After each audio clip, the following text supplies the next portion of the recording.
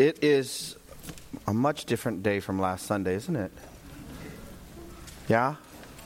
It's amazing we get to this building. It was a sunny day. I was a little bit chipper coming in today. I have to admit that. Would you turn with me to 1 Corinthians chapter 9? 1 Corinthians chapter 9. 1 Corinthians chapter 9. I'm going to read the text. Paul says, you remember on this, he has spoken about his denial of himself of liberties, and then he moves on. And he says, in 1 Corinthians chapter 9, we're going to start at 15 and finish the chapter. He says, but I have used none of these things. He's talking about his liberties, and he's talking about his right to earn a living from the gospel. He says, and I'm not writing these things so that I'll be done so in my case, for it would be better for me to die than have any man make my boast an empty one. For if I preach the gospel, I have nothing to boast of. For I am under compulsion. For woe is me if I do not preach the gospel. For if I do this voluntarily, I have a reward. But if against my will, I have a stewardship entrusted to me. What then is my reward? That when I preach the gospel, I may offer the gospel without charge, so as not to make full use of my right in the gospel. For though I am free from all men, I have made myself a slave to all, so that I may win more. To the Jews I became a Jew, so that I might win Jews. To those who are under the law, as under the law, being myself under the law, so that I may win those who are under the law. To those who are without law, as without law, though not being without the law of God, but under the law of Christ, so that I might win those who are without law. To the weak I become weak, that I might win the weak. I have become all things to all men, so that I may by all means save some. I do all things for the sake of the gospel, so that I may become a fellow partaker of it. Do you not know that those who run in a race all run, but only one receives a prize? Run in such a way that you may win. Everyone who competes in the games exercises self-control in all things. Then they do it to receive a perishable wreath, but we an imperishable. Therefore I run in such a way as not without aim. I box in such a way as not beating the air, but I discipline my body and I make it my slave, so that after I have preached to others, I myself will not be disqualified. So we come to this text, and he's talking about, notice he says, verse 18, if I preach the gospel, if I offer the gospel. Verse 16, for I preach the gospel.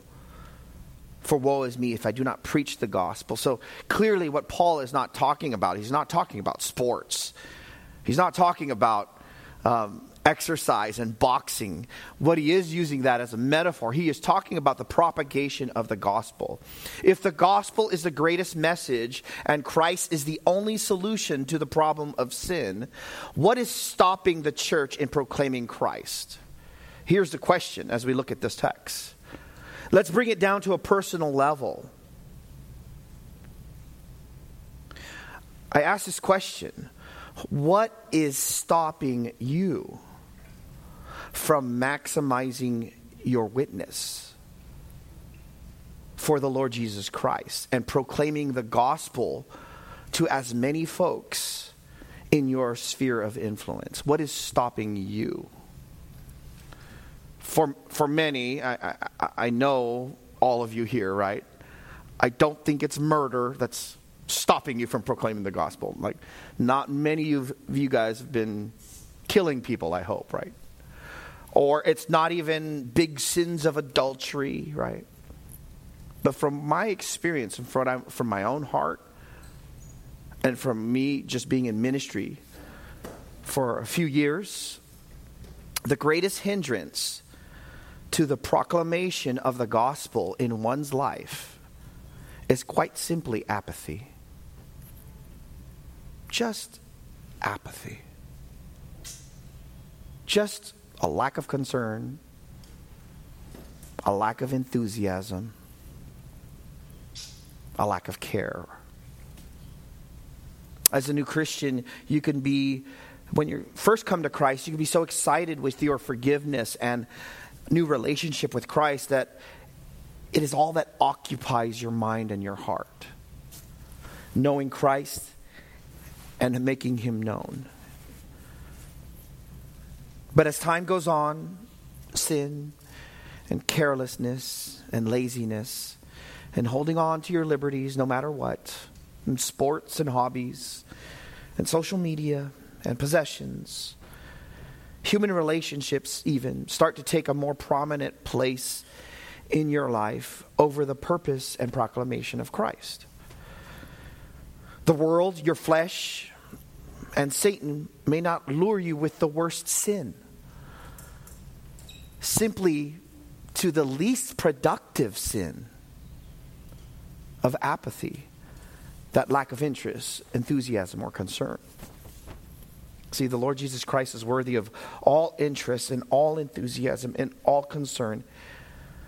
So God gave this passage in this text. He gave it to you so that you would do whatever it takes to bring Christ to others.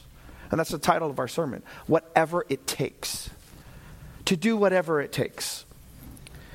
And God gives us He gives you two spiritual, soul-stirring motivations for you to do whatever it takes to proclaim Christ to others. Verse 15 says, I am not saying these things to boast. I'm not trying to get paid. This is what Paul is saying in verse 15.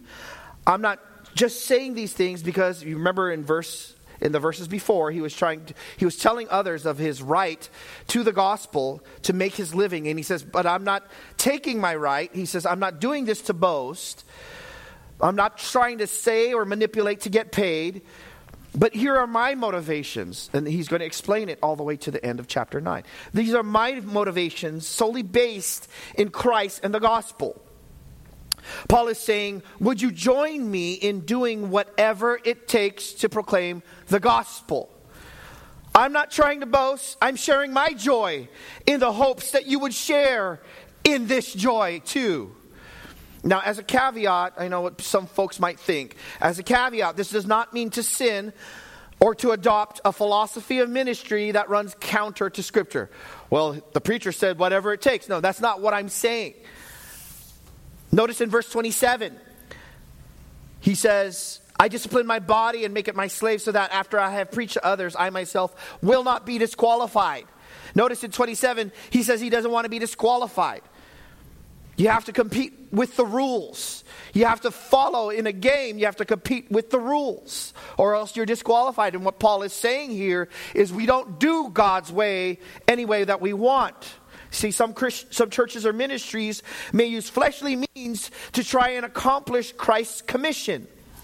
That is not what we're talking about here. We don't advocate nor support that. We believe in not only doing God's will, but doing God's will God's way. In other words, we are not free to do church any way you want. No. In other words, God has outlined how we are to minister the word of God. So what Paul is talking about in this text are the personal life decisions you must make, which may involve discipline and denial and sometimes sacrifice, all for the sake of the cause of the gospel of Christ.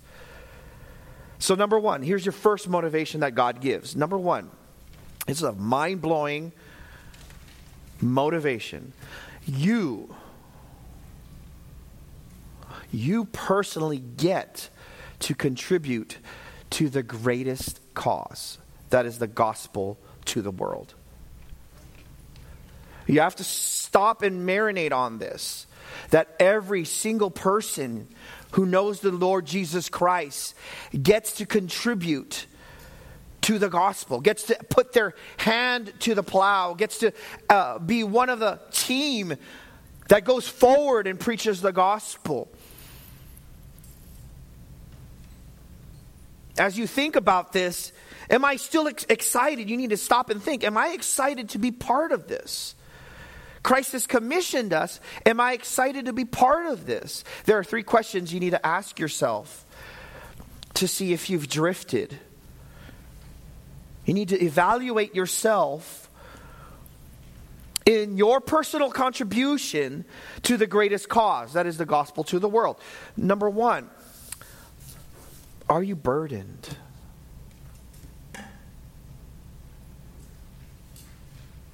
Are you burdened? This is where it starts. Do you have a burden? Notice Paul says here, if I preach the gospel, I have nothing to boast of. I'm not telling you of my ministry and my preaching so I can boast about it. I'm telling you about it because you need to have this heart too. You need to have this burden. When I say burden, I'm not saying something that you wish that you couldn't do, you didn't want to do. What I'm saying is this inner longing compulsion to preach Christ, to evangelize. He says, for I am under compulsion. And that word there for compulsion means this necessity, this force, this feeling of an inward constraint, a compelling obligation. I got to do this. I have to do this.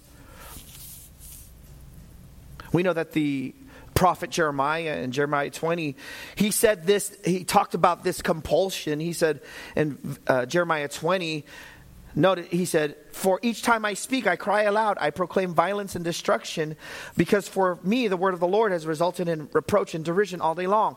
Jeremiah is saying, every time I preach, people hate me. Every time I preach the word of God, there's derision. They don't want to listen to me. I become a reproach. And I am tempted to not say anything. I don't even want to say anything about Christ. And then he says in verse 9, but if I say I will not remember him or speak any more in his name, then in my heart it becomes like a burning fire, shut up in my bones. And I am weary of holding it in, and I can't endure it. I have to tell people about Christ. This is what Paul is saying. And this is where if you were to backwards engineer this, it's not that people are uneducated about the gospel. The church knows the gospel. You hear it every Sunday in this church. It's not that you don't know enough facts or even enough verses. If you really come down to it, the burden is no longer there. We've become apathetic. Not all, but I know how this works because it's worked in my life too, where I'm not focused on the gospel, or this compulsion is not being fed anymore. So Paul says, you got to have this compulsion. You got to have this burden. And then he continues, for woe is me if I do not preach the gospel. He uses this word. It's an amazing little word. It's woe or alas. It's a particle of interjection, which all that means is a small word of stopping everything. And he is saying, if I don't preach the gospel, he's expressing extreme displeasure and calling for retributive pain on myself. If we were to use our words, we would probably say, I hate my life, if that were to happen. You see the kind of burden and the compulsion that's there. And then he says, woe to me if I do not preach the gospel. Or I looked at the word, it's not really preach the gospel, it's really gospelize or evangelize. Euangelion it's the word that says, I woe to me if I don't share the gospel. He says, if I don't get to give the gospel to someone, it will hurt me inwardly. Paul is thinking, I was on my way to persecute the church. I hated the church. I hated Christ. And Jesus was so kind to me. He kindly allowed me to understand the gospel. And in my impatience, sin, and defensiveness, I finally saw how all the parts came together. I know that God created us in His image. He was a Hebrew of Hebrews. He knew that part. He knew Genesis. He probably memorized it. Paul is thinking, I know I have sinned and I'm separated from God and having a right relationship with Him. And now I know that Jesus is actually your Son, coming to this earth, putting on flesh and dying on the cross. And now I believe and trust wholly in Jesus, and I repent of my sins, and I have been granted complete forgiveness. I have joy in this. And let me just stop right here. You ought to stop trying to proclaim Christ if you don't own Him. You understand? Quit trying to reach your friends for Christ if you're not a Christian. If you don't know Jesus Christ, your goal is not to be evangelizing. Your goal is to be evangelizing yourself. Do you trust and repent in Christ? Now he says this, Paul is thinking, I have come to know Him. How could I not speak of your glory? How could I not share of your love? How could I not warn of coming judgment? How could I not woo people to your forgiveness? I can't help it. I must speak about Him. And now, here's the question. Notice he says in the text, there's a compulsion. Woe to me if I don't preach the gospel. Here's the challenging question. Is this your heart today? Is it your heart today? Not someone else's. Please don't look around. I'm just saying, is this your heart today? Why or why not? If the gospel is the greatest message, and you have been transformed, and that's what you say, is your heart to know Christ more and to make Him known? Here's another question. This is an easy test, okay? If in your school, in your workplace, in your gym, in your whatever, your social club, in your homeschool gatherings, wherever you're at your in your business, let me ask this challenging question, because this tells it all, okay? Is the gospel what you are known for? Well, that's not fair, Angelo. How could you say that about me? That's legalistic. No, I'm just asking a question. Is the gospel what you are known for? And because why? Because if it really is a compulsion and an obligation, a burning fire in your bones, you will be known for the gospel. See, it is a challenging test. Well, how dare you say that? I go to church every Sunday. I go to home group. No. Are you about the business of proclaiming Christ?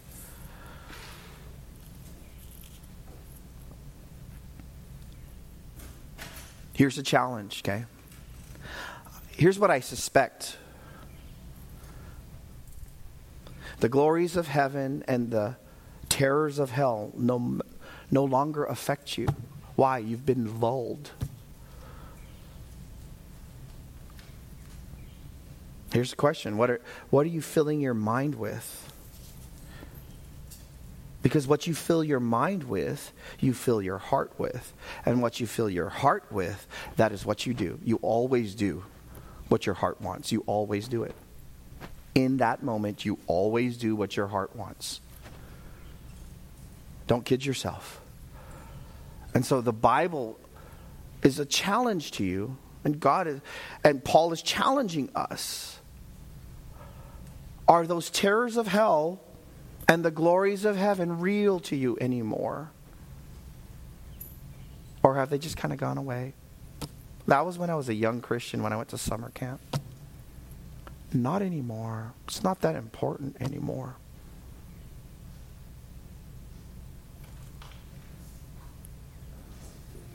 If this is not your heart, your burden, Can I just tell you? I don't follow all of you to your works, to your work, your job site, or your school. I don't follow you, okay? All your obligations that you need to do. But if this is not your heart, can I tell you kindly, you've already drifted.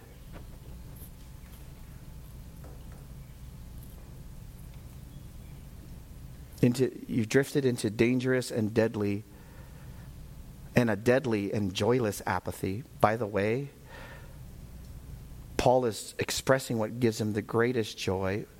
Did you know when you chase after those other things, you don't receive that joy? I've seen many Christians at their happiest. I've seen many Christians at their happiest when the gospel has gone forth and folks came to Christ. Maybe they're at a camp and they see people come to Christ, or maybe they're at a mission, they go to a mission trip and they see people encouraged in Christ and people turn to Christ. And I see people at their happiest. And I've also seen Christians utterly depressed because they've gotten so worldly and are now apathetic to the gospel, such that those thoughts of sharing the gospel don't even enter their mind anymore. And the reason why I speak like this is because apathy kills productivity. Apathy kills joy. Apathy no longer treasures Christ. That's not that bad. It is. You've left your first love, Christian.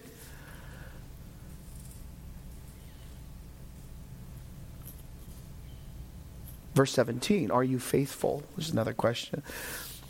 He says, for I do this voluntarily, I have a reward. But if this is against my will, I have a stewardship entrusted to me. All he's saying here is that this was not my choice ultimately to serve Christ. Ultimately, we know this. He goes, I did not choose this. I was given a stewardship. Ultimately, we know that comes from election. Paul, we know he was knocked off his donkey, right? This is not some reward that I get because I so happen to choose Jesus out of my own good heart and intelligence. God has given this responsibility, this stewardship. You are called to make disciples of all nations. The question here is, have you been faithful? And to ask a question again. And we have to ask these probing questions because it tells us where I am. We're sometimes like this proverbial frog being boiled in a pot, not knowing that the water keeps getting hotter and hotter. We don't sense it anymore. When was the last time you've proclaimed Christ? When was the last time you shared the gospel with someone?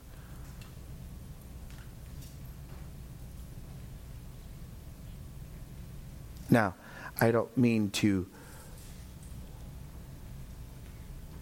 simply motivate by guilt. This is not my motivation. I'm just saying that this is where it starts, in the heart.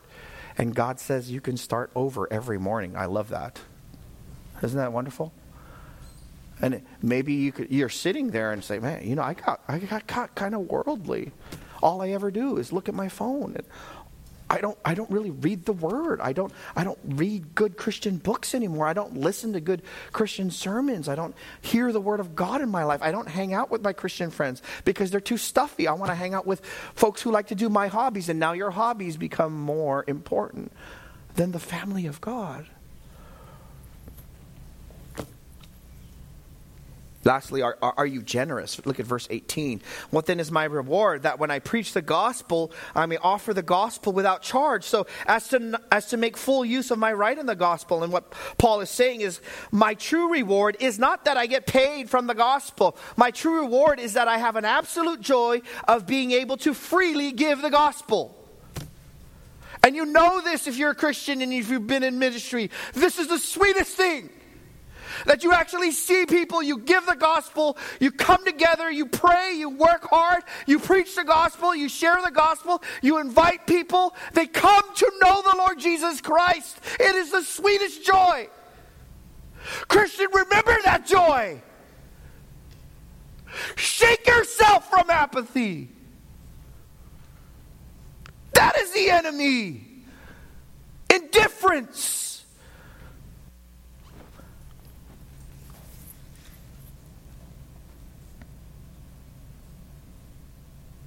Paul says, I'll refuse my right because I want to contribute my part in the proclamation of Christ. I want this part. That's my reward. I get to contribute. Some visitors come to the church and say, hey, I want to help serve. No, you can't serve. Why? You don't get to serve. Why? Do you know Christ? Many churches out there, they try, and I was talking to a guy who was just kind of disillusioned from the church. I talked to him for 2 hours in my backyard. He's looking for a church, so I was talking to him. And he goes, they don't even care about me, or they don't even know what I believe. They just said, hey, why don't you join this ministry? And I said, in our church, you're not allowed. Why? Because we don't know where you're from. We don't know if you even trust Christ. And then when you trust Christ, you get to serve him. It is a joy. Amen. It is a joy to serve the Lord Jesus Christ. It is a joy to be his spokesperson. It is a joy to open my mouth for him at any time. You get to do this, brothers and sisters. Will you do whatever it takes? First, are you joyful in that you personally get to contribute to the greatest cause? This is the greatest cause. This is the greatest endeavor. Christ bringing home his people. Secondly, you personally, here's the second motivation, you personally become a conduit for the greatest blessing. It's an amazing thought. Salvation to the lost. What do I mean by this? That you get to be in the birthing room when someone comes to Christ in the new birth. Now, when my wife had 4 kids, and she did not invite just any Joe Blow to come into the delivery room to come see her. That was a privilege of trust, you understand. She invited my mom when she was living, and her mom. It was one of trust and honesty and love. And they were able to be there and to share in that moment where you saw this new life that was already there, this new life, and you got to be part of it. You got to hold that baby first. You got to share in that moment. And God says this, that when you are involved and you are constantly looking for opportunity to share the gospel, you personally become a conduit for this greatest blessing. You get to be in the delivery room. How do you be a conduit? The Bible says you got to prepare yourself. It actually does say you have to prepare yourself. Notice he says in verses 19 to 23. First, you have to deny yourself. You got to deny yourself. You have to know that in order for me to win people, I have to make a conscious decision to deny myself of certain things.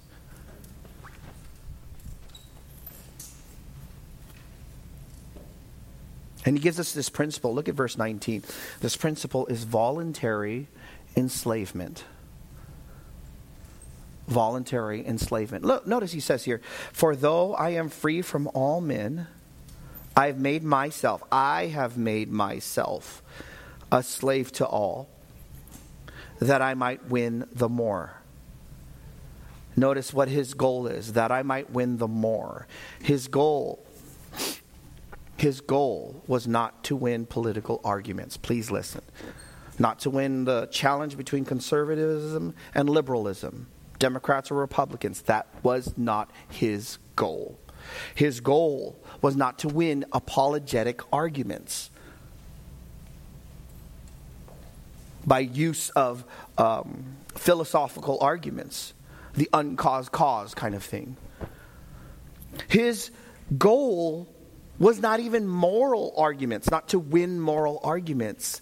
His goal, look at the text, was to win people. That changes the tone of everything. This changes your approach. I'm not there to mock the people I'm trying to win. You understand? To humiliate the people I am trying to win. Some people think that. Even sadly, some Christians think that. My goal is not to embarrass, to demean, to degrade people. My goal is to win them to Christ. We don't need to join in the arena of ideas where people themselves are our enemy. Rather, in Christ, the people, as they hear and convert to Christ, they are our victory. So now you don't look at people as enemies. You look at them as people who need to be won to Christ.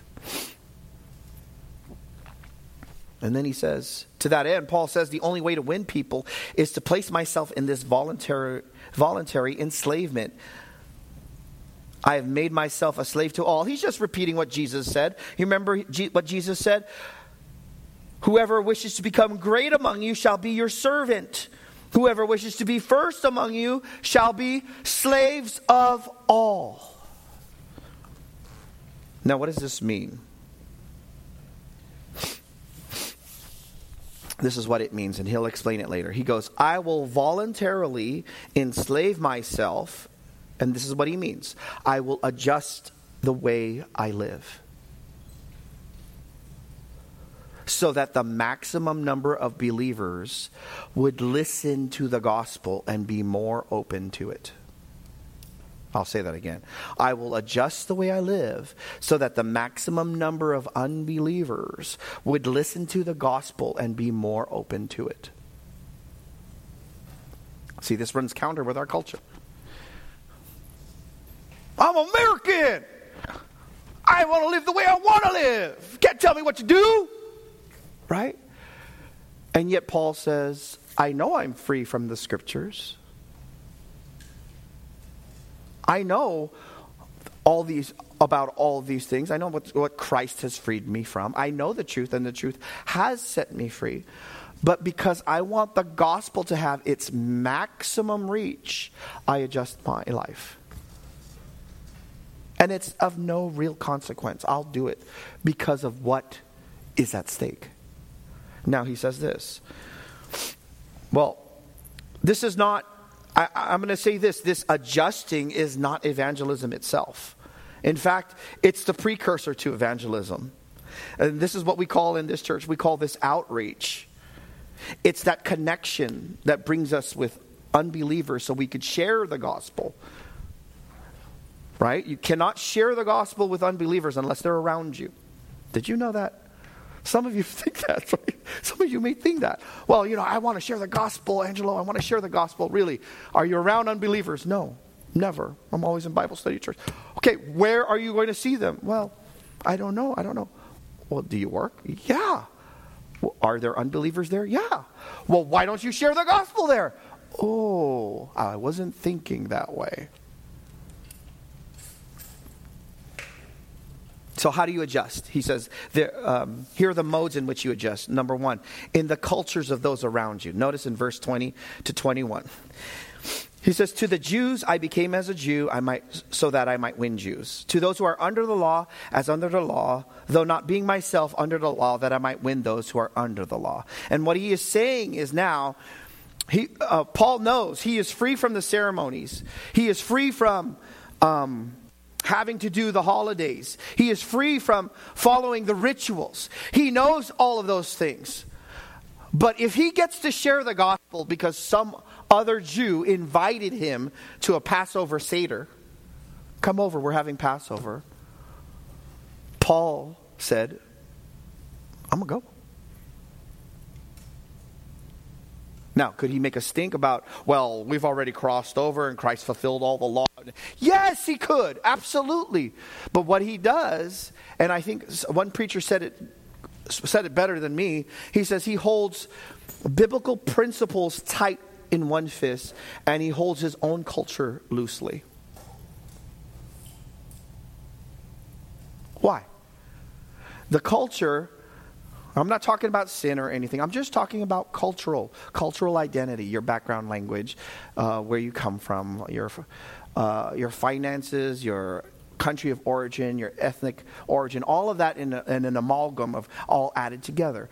All he is saying is this: it's of no matter to me if I get to share the gospel of Christ. If by some chance I get to be with them and share the gospel. So to the Jews I became as a Jew. What were before in Paul, as one commentator says, before on Paul, what were legal requirements, now they become love restraints. Do you get my drift?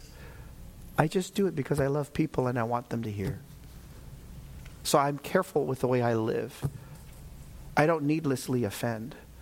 Because I know the gospel is offensive already. I know when I preach it, it's very offensive. So why am I going to put my personality, why am I going to make my personality so offensive? I oftentimes I heard from people, well, I'm blunt. That's the way I speak and nothing can change me. That's, you know what? You're offensive. You're rude. No one's going to want to hear the gospel from you. I remember we were in a missions trip and we had an older guy on our missions trip. He was an older guy, old school.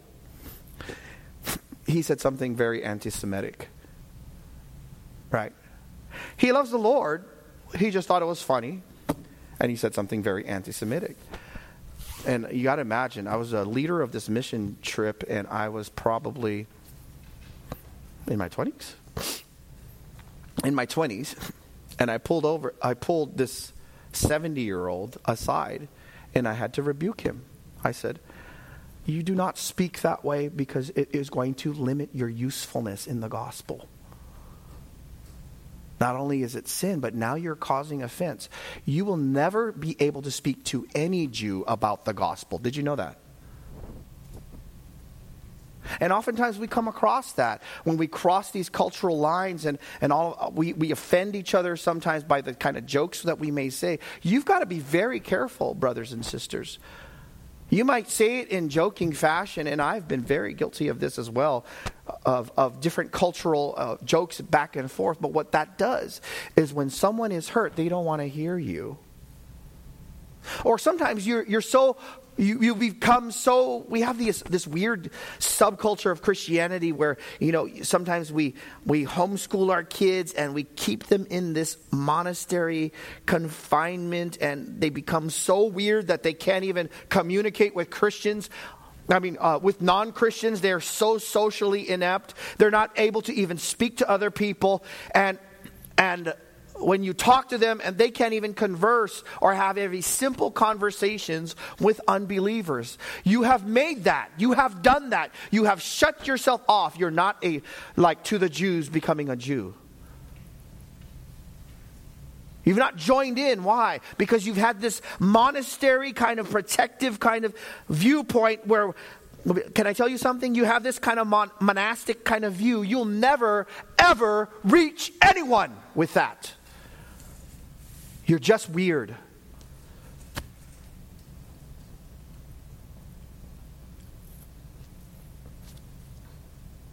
He goes on to those who are to the Gentiles. So it's to the Jews and to the Gentiles. To those without the law, those are Gentiles. They didn't have the word of God.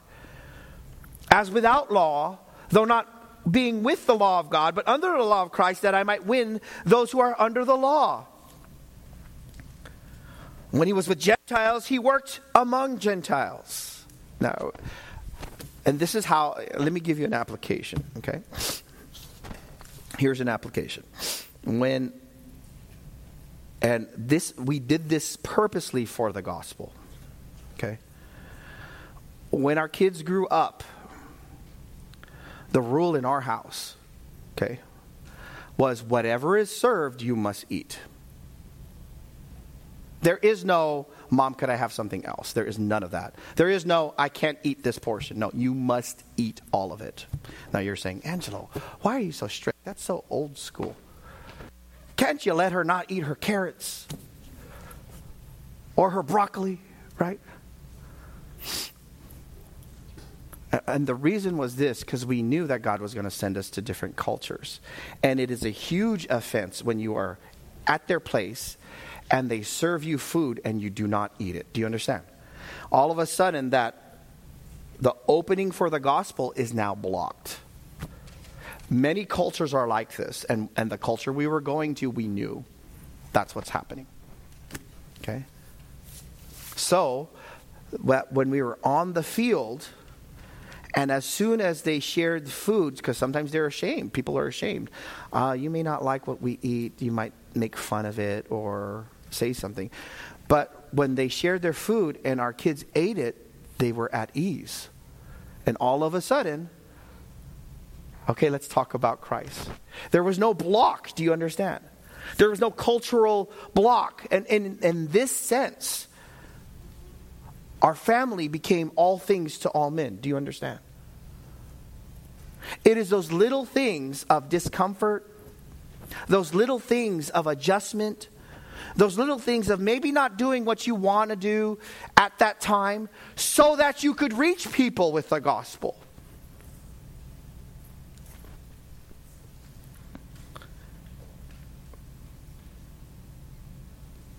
To the Gentiles, to the Jews, he continually explained how Christ is the fulfillment of the law when Paul got there. To the Gentiles, he continually explained the gospel in its entirety to a people who were largely pagan and polytheists. When Paul was around Gentiles, he lived like them. He ate with them. You're not going to get anywhere, brothers and sisters, unless you are reaching out and just being real, just living amongst unbelievers. So here's the rhythm. How do you manage all that? This is a lot of work. Here's the rhythm. As you go to home group, you get encouraged, and then you go out and you share the gospel. You go to church, you get encouraged, and then you go out, in and out, together and then spread out. Together and then spread out. And as you are spread out, you make those connections. Right? We're doing jiu-jitsu, and it's so funny. They have a lot of people. They all respect our kids and on the mat. And so, but what is so funny is we try to make connections and we try to not make anything uncomfortable, so that we could share the gospel with them. But it's so funny, every time we come inside, they change their music right away out of respect for us, because it's just like vile hip-hop that's playing.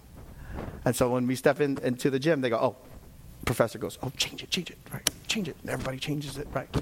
Out of respect, because they love us, right? And so we have that connection and relationship, and that's what we're praying for. God, would you allow them to come? We want to become the best jiu-jitsu student so that I could reach jiu-jitsu students. Do you understand? So in wherever you're at, I want to be the best architectural student so that I could reach architectural student. I want to be the best representative as a Marine so that I could reach other Marines. I want to be the best student in my high school so I could reach other students. I want to play volleyball and show them what it looks like to win for Christ and to lose for Christ. One of them, weak I become weak. To the Jew I become a Jew. To the one without the law I become all things to all men. Again, not saying that we break biblical principle or that we sin or that we break any biblical ministry philosophy, but simply that I hold my culture loosely.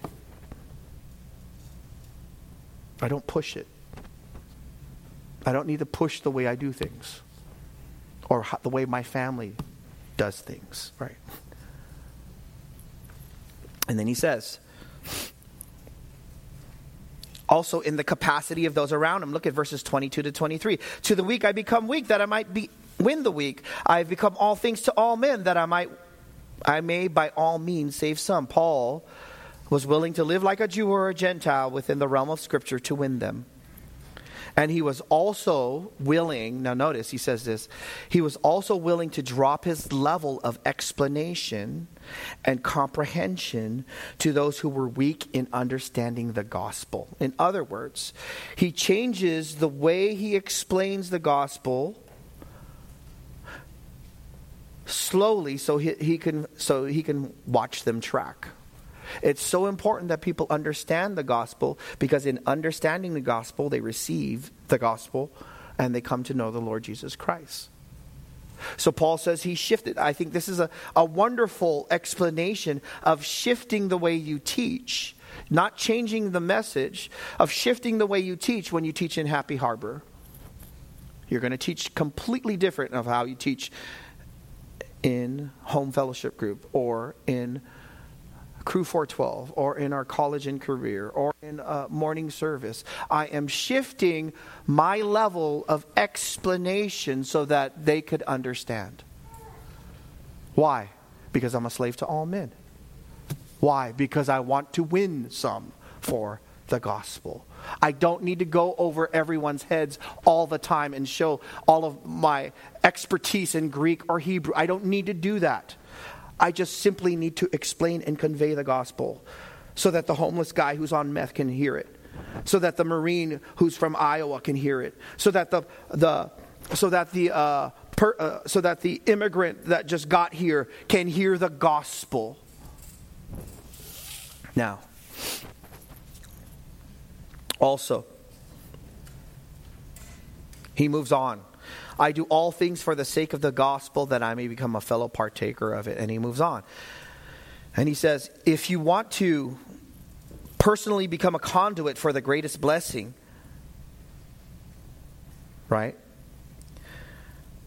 You not only have to deny yourself, but you also have to discipline yourself. And here it is in verses 24 to 27. Verse 24 and 25. Let's look at the text again. Do you not know that those who run in a race all run, but only one receives the prize? Run in such a way that you may win. There's 3 aspects of disciplining yourself, it says here. Number 1, be intense. Be intense. Be intense. He says, do you not know that those who run in a race all run, but one receives the prize? Run in such a way that you may win. I think this is something that we lack as Christians. We think that Christianity is something that's just,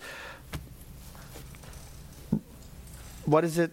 Rainbows and unicorns. And everything's nice and dandy. And there's no intensity of Christianity. There's no fight in Christianity. There's no pursuing excellence in Christianity. Paul says, this is the way you ought to see it. That in ministry, when we proclaim Christ, we have to be intent, alert, diligent, seeking for opportunities, looking for them, and then saying, okay, we're going to go. Let's go do that. Oh, look, there's an opportunity. Let's go do that. Oh, look, someone is coming. Let's go invite them. Well, I invited them before. Invite them again. Well, it's too tiring. Get up. Invite them again. Why? Because this is the gospel. I remember, now I just have some illustrations, right? It was funny. This is one of the funniest matches. My son is wrestling his first year. This is his first year, and he got a few matches. And he's just getting used to weighing in, and then we eat right after, and then we have to wrestle, right? So you have to weigh in to make a weight class. And he didn't know how this stuff works. So he weighed in, he made weight, and then he stuffed himself with a bunch of pineapple. Okay. And then he had a bunch of Baby Bells, right? You know those things, there's cheese. And he stuffed himself with all this cheese, right? Because he was so hungry. And I go, you could eat. But he just stuffed himself, right? And it was so funny because when he wrestled, he was like, oh. So he wasn't at his best, and he was just getting mowed over. Manny and I were looking at we were looking at the match right after, I think, home group or something. And Carlo was just getting beat, and then he would just muscle something through, and then he was winning, and then it was just so intense. It was so intense at the last minute, okay? The last minute, the guy was on top of him, and then the ref called, and it was tied score. There was only probably 30 seconds left, right? The guy was on top of Carlo, and Carlo was just, you could see his face on the video, like this. He's just, and the ref already gave him a warning, and he said, 1 green stalling. So that means he got his opponent got a point because he's stalling, and Carlo's like this, and you could just see him. I go, he's gonna lose, right? And I just shouted as loud as I could, right? I said, "Get up, Carlo! You're losing. You're down 1 point. Get up!" And then in the video, Carlo goes like this.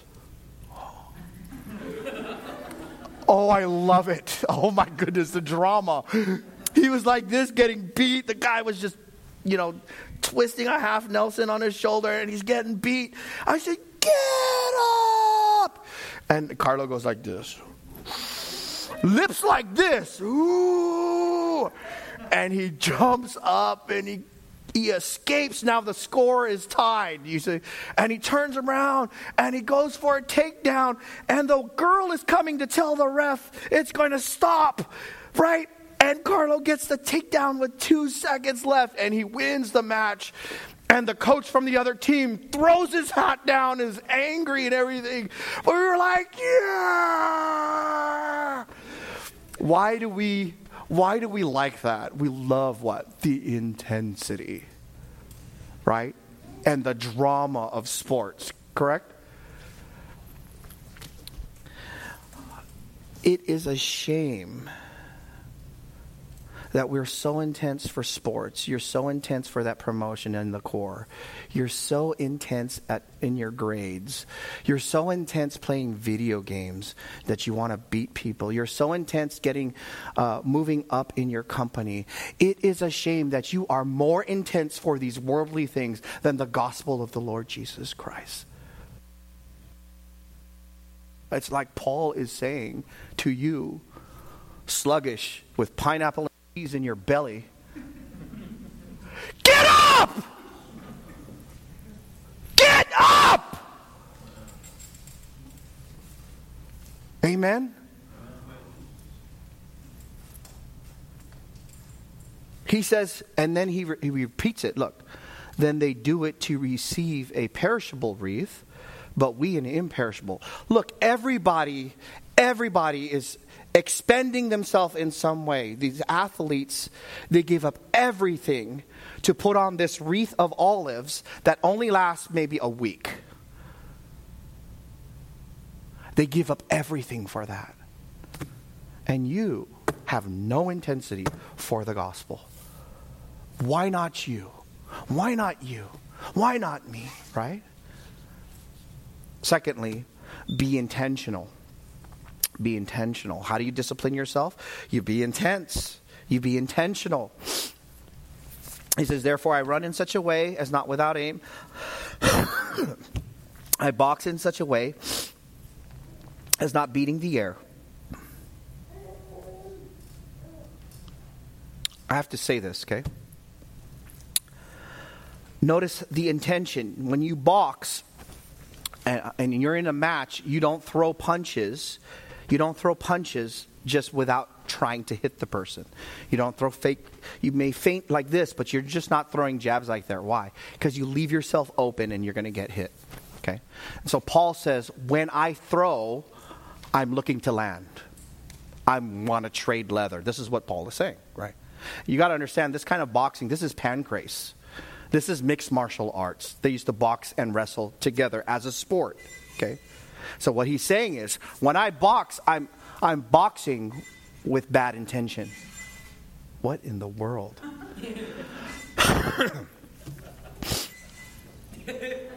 With bad intention. And so what he says here, now, sadly, some of you have become so apathetic to Christ that you make no intention of sharing the gospel. It doesn't even come into your mind. You're not even thinking about it when you're with your unbelieving friends. You're not even thinking about how you could open your mouth. You don't even prepare, and it's not even in your mind. You just go through your day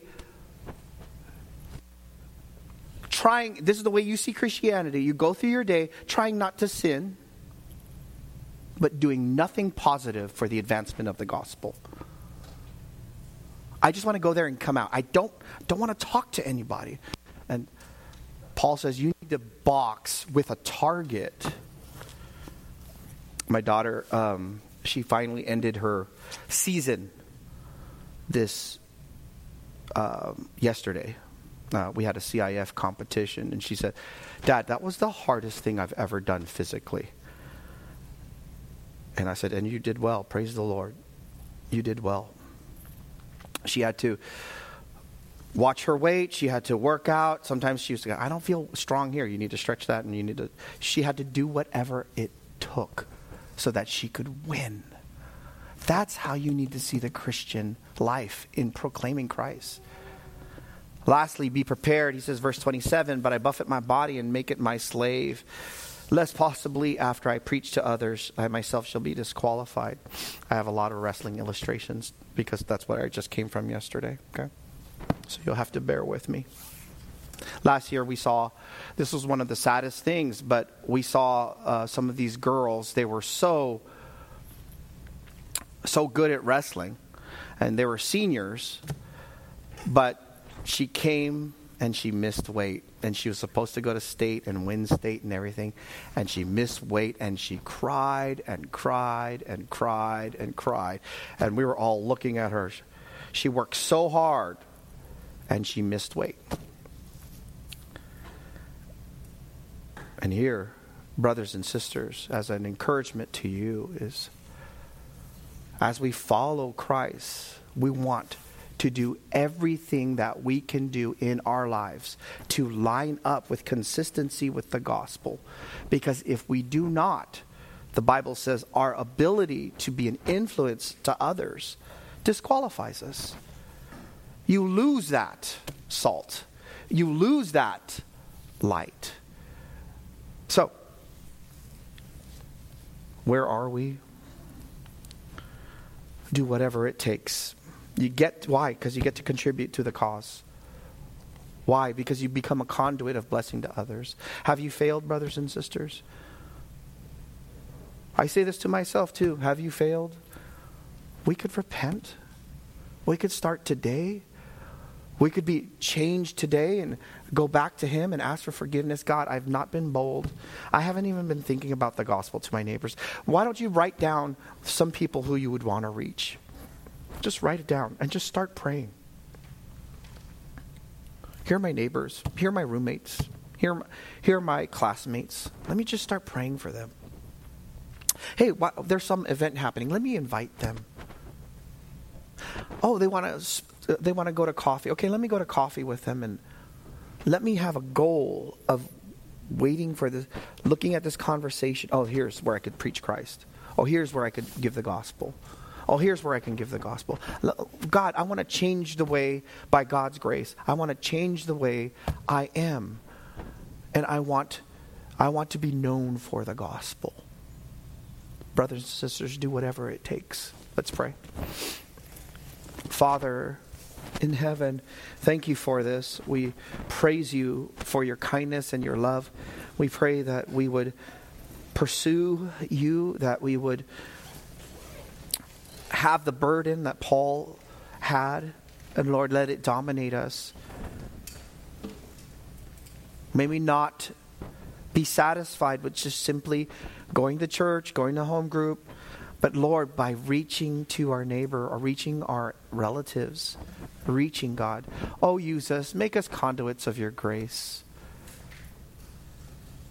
Give us the intensity, the fire again. In Jesus' name, amen.